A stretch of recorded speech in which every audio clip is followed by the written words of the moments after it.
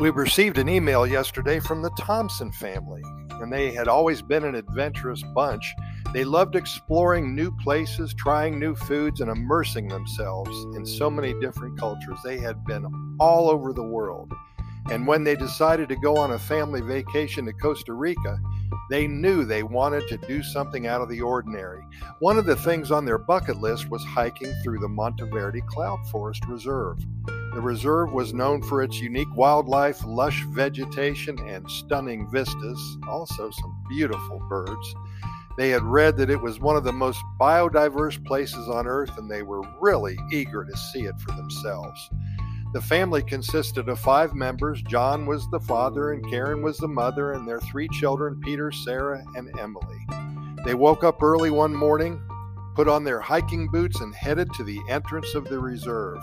As they entered the forest, they were immediately struck by the beauty of their surroundings. They couldn't believe it. They had been all over the world, and this was in the top 5, in the awe factor, I guess you call it. The dense canopy overhead created a sense of mystery, while the gentle rustling of the leaves and chirping of the birds added a soothing soundtrack to their journey.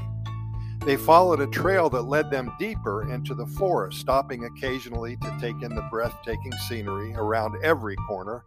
They marveled at the towering trees, the lush ferns, and the colorful orchids that dotted the landscape, and a bunch of insects on the ground too.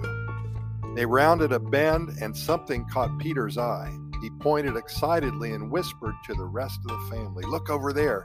They saw a flash of brilliant green and red feathers darting through the trees. It was a resplendent quetzal, one of the most stunning birds in the world. The family had heard that it was rare and elusive, so they knew they were incredibly lucky to catch a glimpse of it. After you're done with the story, done listening, be sure to Google resplendent quetzal if you've never heard what that is. Oh my God, it's the most beautiful bird in the world. Quetzal.